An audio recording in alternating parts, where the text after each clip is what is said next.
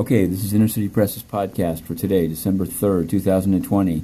We're covering more than 10 cases here in the SDNY courthouse, but we're going to focus first on a civil one, then on a criminal one.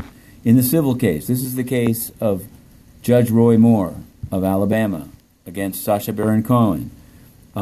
He'd survived a motion to dismiss, but now the case has been before Judge Carter, Andrew L. Carter, but it's been reassigned to Judge Cronin, who today held a proceeding. Larry Klayman, the lawyer for Judge Moore, was breathing fire. He said that there's a double standard, that these are millionaires trying to be above the law, that they want a different standard. The very calm and, I guess, confident lawyer for Sacha Baron Cohen said it's a First Amendment issue, that he had given his consent not to sue for fraud or defamation. There was a carve-out, though, interestingly enough, in the consent for things about sexual orientation. So anyway, they arrived at this. I would say things are looking less good now from the Judge Moore side than they did after the Judge Carter ruling. There's a lot of citation to a Judge Preska ruling in the Borat case.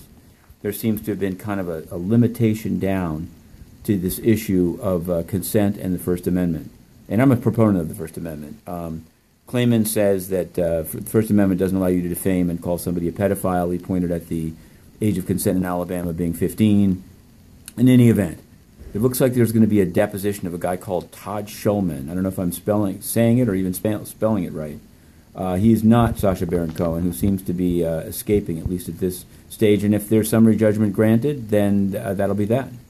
But we'll have to see, and we'll keep following it. Meanwhile, in the case, there's a multi-defendant gang, drugs, and gun case in which the rapper Casanova, a.k.a. Caswell Sr., was named earlier this week. And as someone asked me, and yes, there has been a filing. This is what the government says in its most recent filing. I'm staring at it now.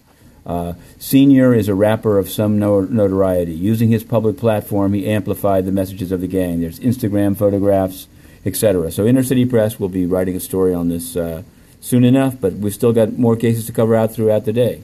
At the UN, total corruption. Despite this morning getting answers from the IMF, the International Monetary Fund on Kenya, we posed the identical question to the UN by email, and they didn't answer it at all. You know why? Because Antonio Guterres, the Secretary General, is totally corrupt. He doesn't care about the countries that the UN raises money to assist. Because he's offended by questions about his son, business in Africa, his personal finances, his corruption on Cameroon, he shuts the whole thing down. Well, the UN is not a private club. He's got to go, and we're going back in. To be continued. Inner City Press, the 3-minute drill.